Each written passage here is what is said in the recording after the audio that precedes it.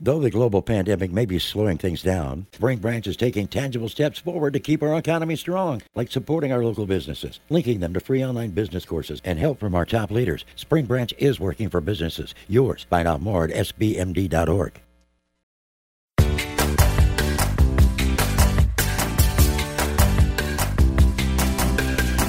Hi, everyone. Welcome to Looped In. This is the Houston Chronicle podcast, all about real estate. The dirt, the deals, the people, the places. It's all here. I'm Nancy Sarnoff, and today on the show, I have a guest who will be talking to me about small homes. And when I say small, I don't mean these tiny 200-300 square foot houses you see in trendy design magazines. I'm talking about a more practical small home, a small home for families and consumers who really want to be homeowners, but they just can't afford it, even here in Houston and even in the suburbs where it's gotten very hard to find anything new for under $200,000. And that's really because most of the homes that have been built in recent years, as the Houston economy has boomed, were really targeted to wealthier buyers. But now builders are starting to concentrate on more Houstonians that don't have big budgets and are willing to sacrifice space to own a home. Lawrence Dean is my guest today, and Lawrence runs the Houston office of Metro Study, which is a company that collects research on local housing markets all over the country. And I am lucky to have him here today. Lawrence Dean, welcome to Looped In. Thank you so much, Nancy. I'm really excited to be here. Good. So, Lawrence, why are we seeing more builders putting up these smaller homes? Well, Nancy, you really hit the nail on the head. In recent years, Houston's economy has boomed and done well, and so there was quite a bit of market demand for what I would call move-up, first-time move-up and beyond homes. So new homes that were easily 2,500 square feet and up to 5,000 and 6,000 square feet. And while there still is a market for that, over half of households in the Houston MSA have household incomes under $75,000 a year. And so that makes buying one of these larger, more expensive homes either an impossibility or just an undue burden on household budgets. And from a demographic standpoint, as more millennials enter home ownership and as more baby boomers and empty nesters downsize into a more economical home, there's just a lot of demand and a very, defensible business case for the need for more moderately sized homes to be added into the mix. Okay. So when we talk about these homes, what are we talking about here in terms of size? Can you sort of describe what some of these homes look like? Certainly.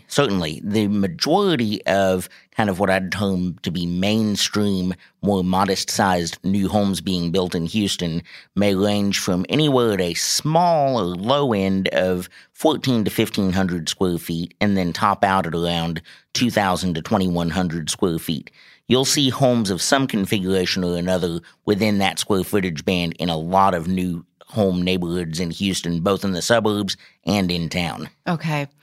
And I know some builders have been doing this for a while, but it does seem like there are more builders that are kind of jumping on this now and saying, hey, let's do this too.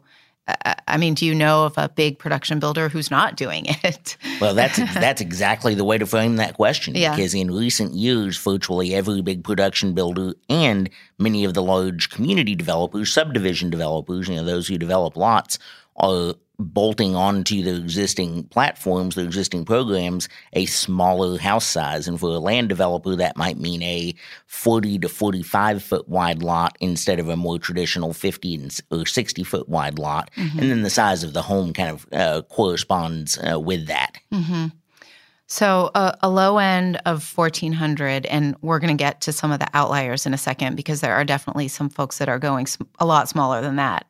But in 2010, KB Home in Houston, and I was here because I wrote about this. They came in and they said, we're doing 800, 900 square foot homes.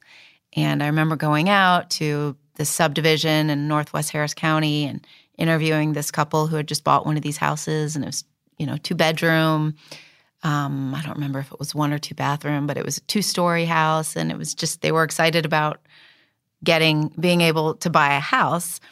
However, KB did not continue that program. You remember that? I do remember that. Yeah, were you surprised when that happened?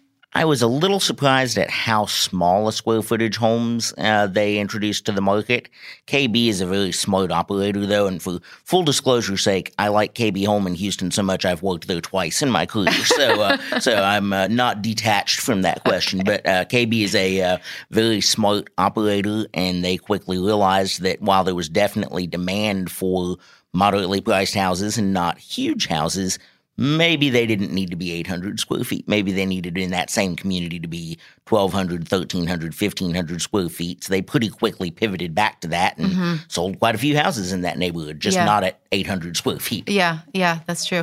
Well, I've been working on a story on this trend, and I reached out to KB, and they said that they found that it's not just about square footage, it's about the efficiency, utility, and flexibility of the home's designs, and that's kind of corporate-y sounding, but it does make sense because when I talked to some of the builders who I interviewed for my story, they talked a lot about design and efficiency, and I know that that you've seen this as well, kind of how they design these homes.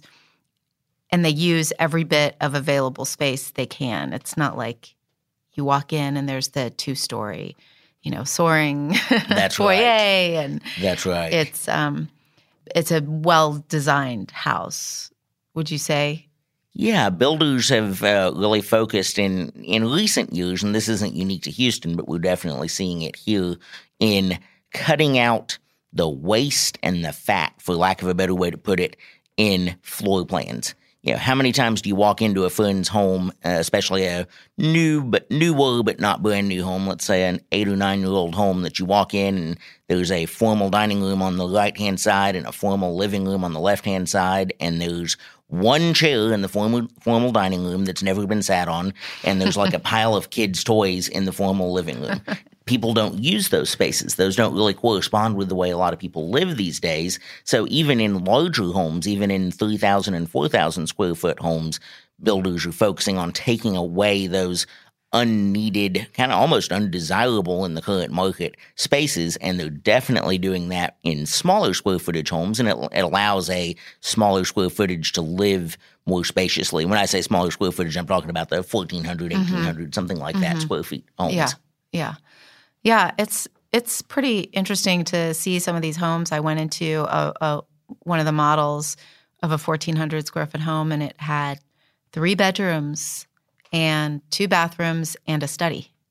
Wow. So, yeah, the bedrooms were tiny, as you can imagine, but you walk in and you're in this sort of great room with the kitchen in the back and the living area up front, and there's no long hallway. It's just every amount of space in that house will be used if you've got a family in there. So how much are builders selling these homes for, and how are they selling? Are people really excited about being able, to buy these homes, live in 1,400 square feet? Sure. And so, kind of your first question, what are they selling for? It really depends on the builder and the neighborhood. In the most kind of entry-level oriented locations, the most kind of starter home oriented locations, and the most sort of starter home oriented product in the smaller square footage bands, you're seeing new homes that are still base pricing, at least. And buying a new home is kind of like buying a new car. There's the base price, and then there's the options on top of that. And so when I speak in terms of base prices, ranging from a low of $180 to $190. In the most entry-level sort of applications of smaller square footage homes. And then in instances where you're seeing smaller homes and smaller lots being bolted on to a large, maybe existing master plan community that's got a high level of amenities, high level of community development and themes, so it commands a higher price, you're seeing some of these smaller homes that may still be 1,500 square feet to 2,000 square feet and maybe on a 40-foot wide lot. So it's a very compact home. You're seeing those homes sell for anywhere from the low to mid 200,000s. Okay. While that's not maybe as inexpensive as you might think, it moves the needle down in terms of the entry price that you can buy in that neighborhood quite a bit. Okay. And are they selling really well? In many cases, they are. Just like in any kind of community, any kind of new home program or position, as a builder would call it, they're going to have 6 to 12 different floor plans. And so in these example neighborhoods, they might have the smallest one that starts at 1,400 square feet and the largest ones up into the low to mid 2,000s. Let's call it up to 2,400 square feet. While they are certainly selling some of the smallest ones that are 1,400 square feet, like in any builder program, the sales tend to trend towards the middle. Okay. Oftentimes a home buyer will see that the price per square foot of that smallest home, because the lot doesn't change in price, the lot costs the same as if you had a 1,900 square foot house built on that lot, that the price per square foot is higher and higher enough that it pushes them to buy, the next or two up the list in terms of size, if that makes sense. So let's talk about the outliers, because there are some folks out there, some builders who think 1,400 is not small enough. That's right. How low are we seeing these home builders go?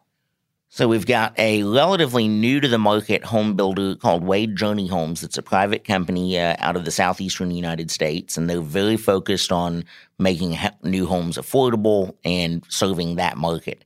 Their smallest product that they're bringing into Houston, and it's actually a product they bring into all of their markets, are one-story homes, 3-bedroom, 1-bath, 1,000 to 1,200 square feet, which we've not seen new homes in Houston or in most markets that small in quite some time.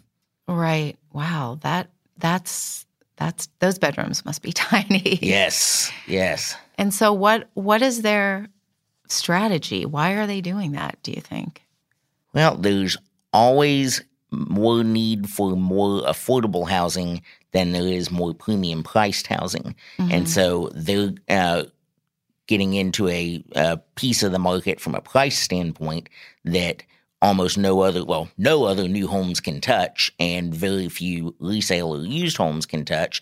And so it's all about offering a home to someone that might not otherwise be able to afford to buy any house because of their pricing. That translates to a $110,000 to $120,000 home for those square footages. Okay, but they're not building in Sugar Land or the Woodlands, right? I mean, they can't afford to build a home that small. No, they're building in kind of the next layer beyond the next layer beyond the Sugar Lands and the Woodlands. Okay. In Livingston and Kendleton and other locations like that you can drive.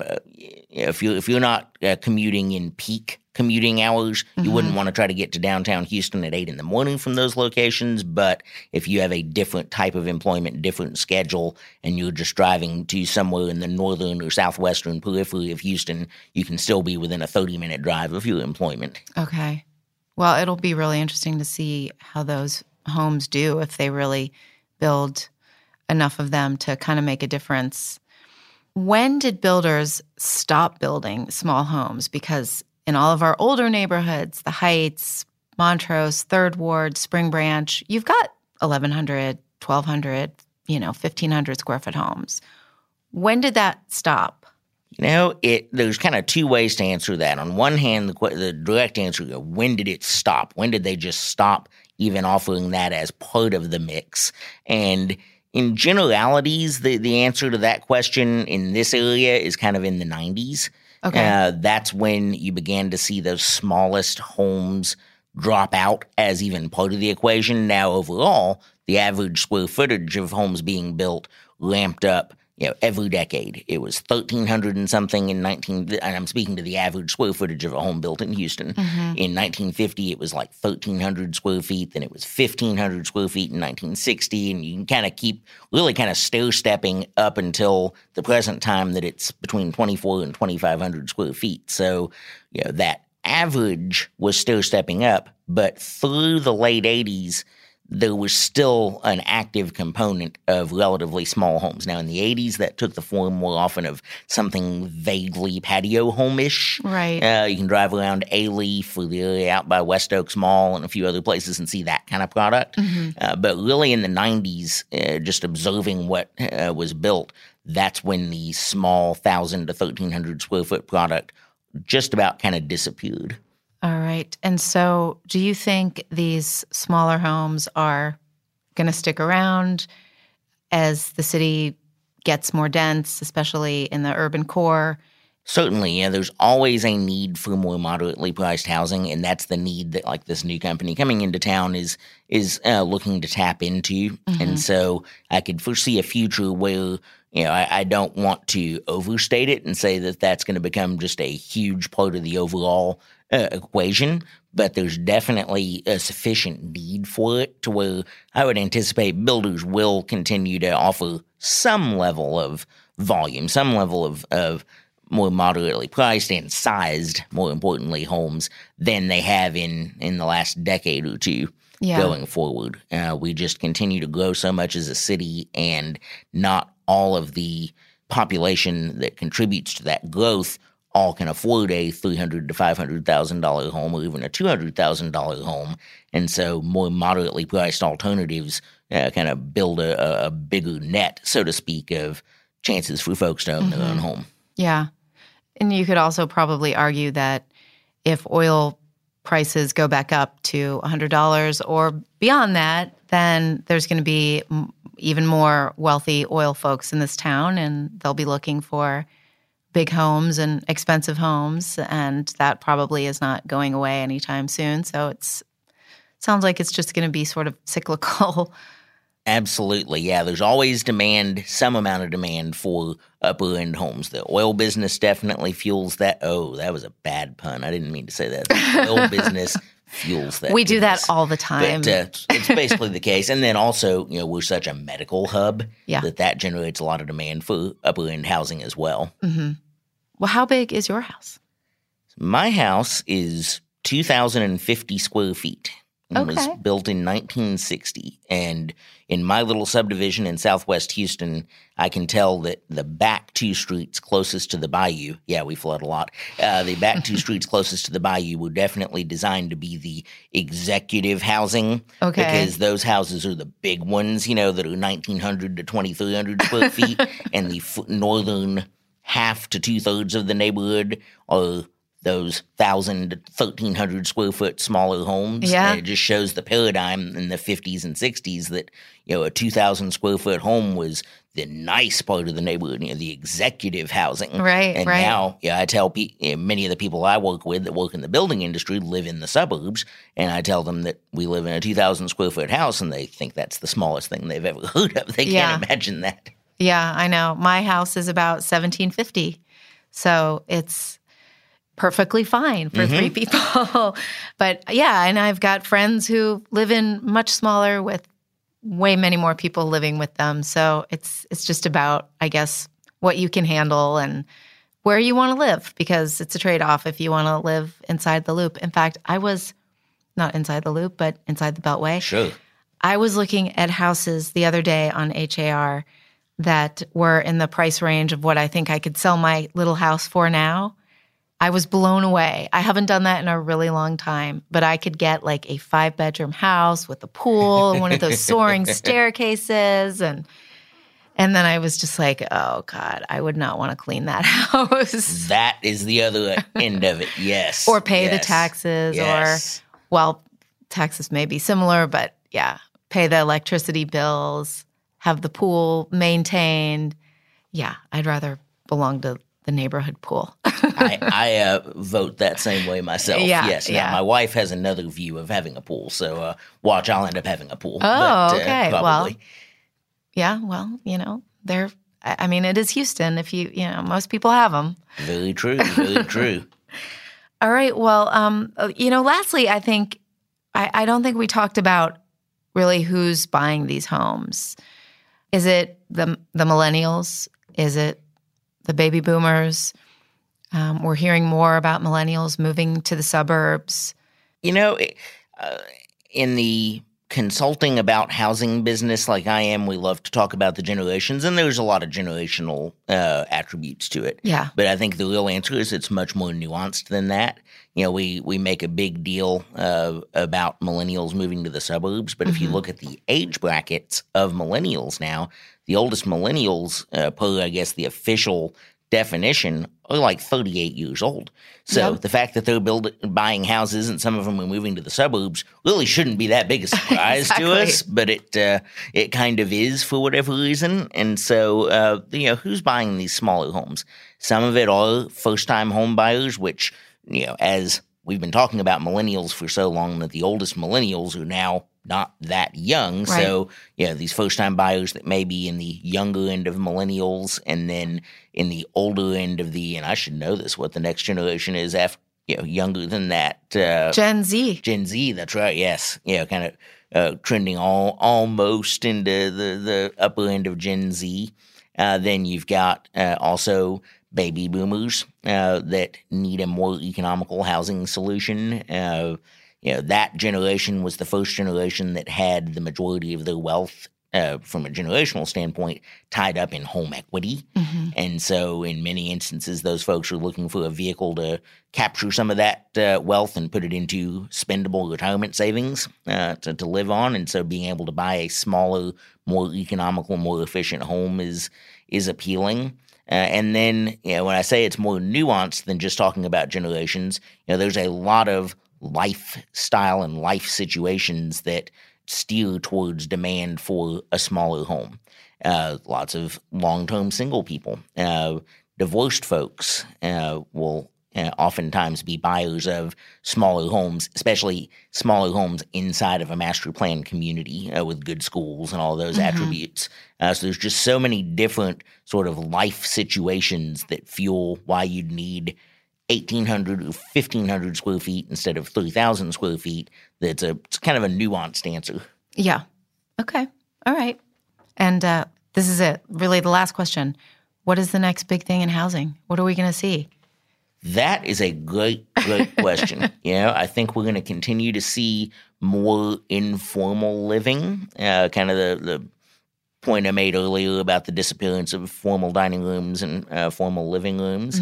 I think we're going to see more and more creative solutions for multi-generational living. Now, that's not new at this point. We've been focusing on that probably for the better part of a decade, but I think we're going to see designers, architects, and builders come up with new and different solutions. But we'll see different solutions to that presented. I think we'll continue to see that as well. All right. Great. Well, Lawrence, thank you so much for being here and sharing your knowledge on housing, big and small. Thank you so much, Nancy. Listeners, thank you too. Please subscribe to Looped In on Apple Podcasts or wherever you listen. And as always, let me know what you think by rating us, writing a review, or reaching out. I am on Facebook and Twitter, and you can reach me at nsarnoff. Or you can send me an email, nancy.sarnoff@cron.com. Thanks for listening.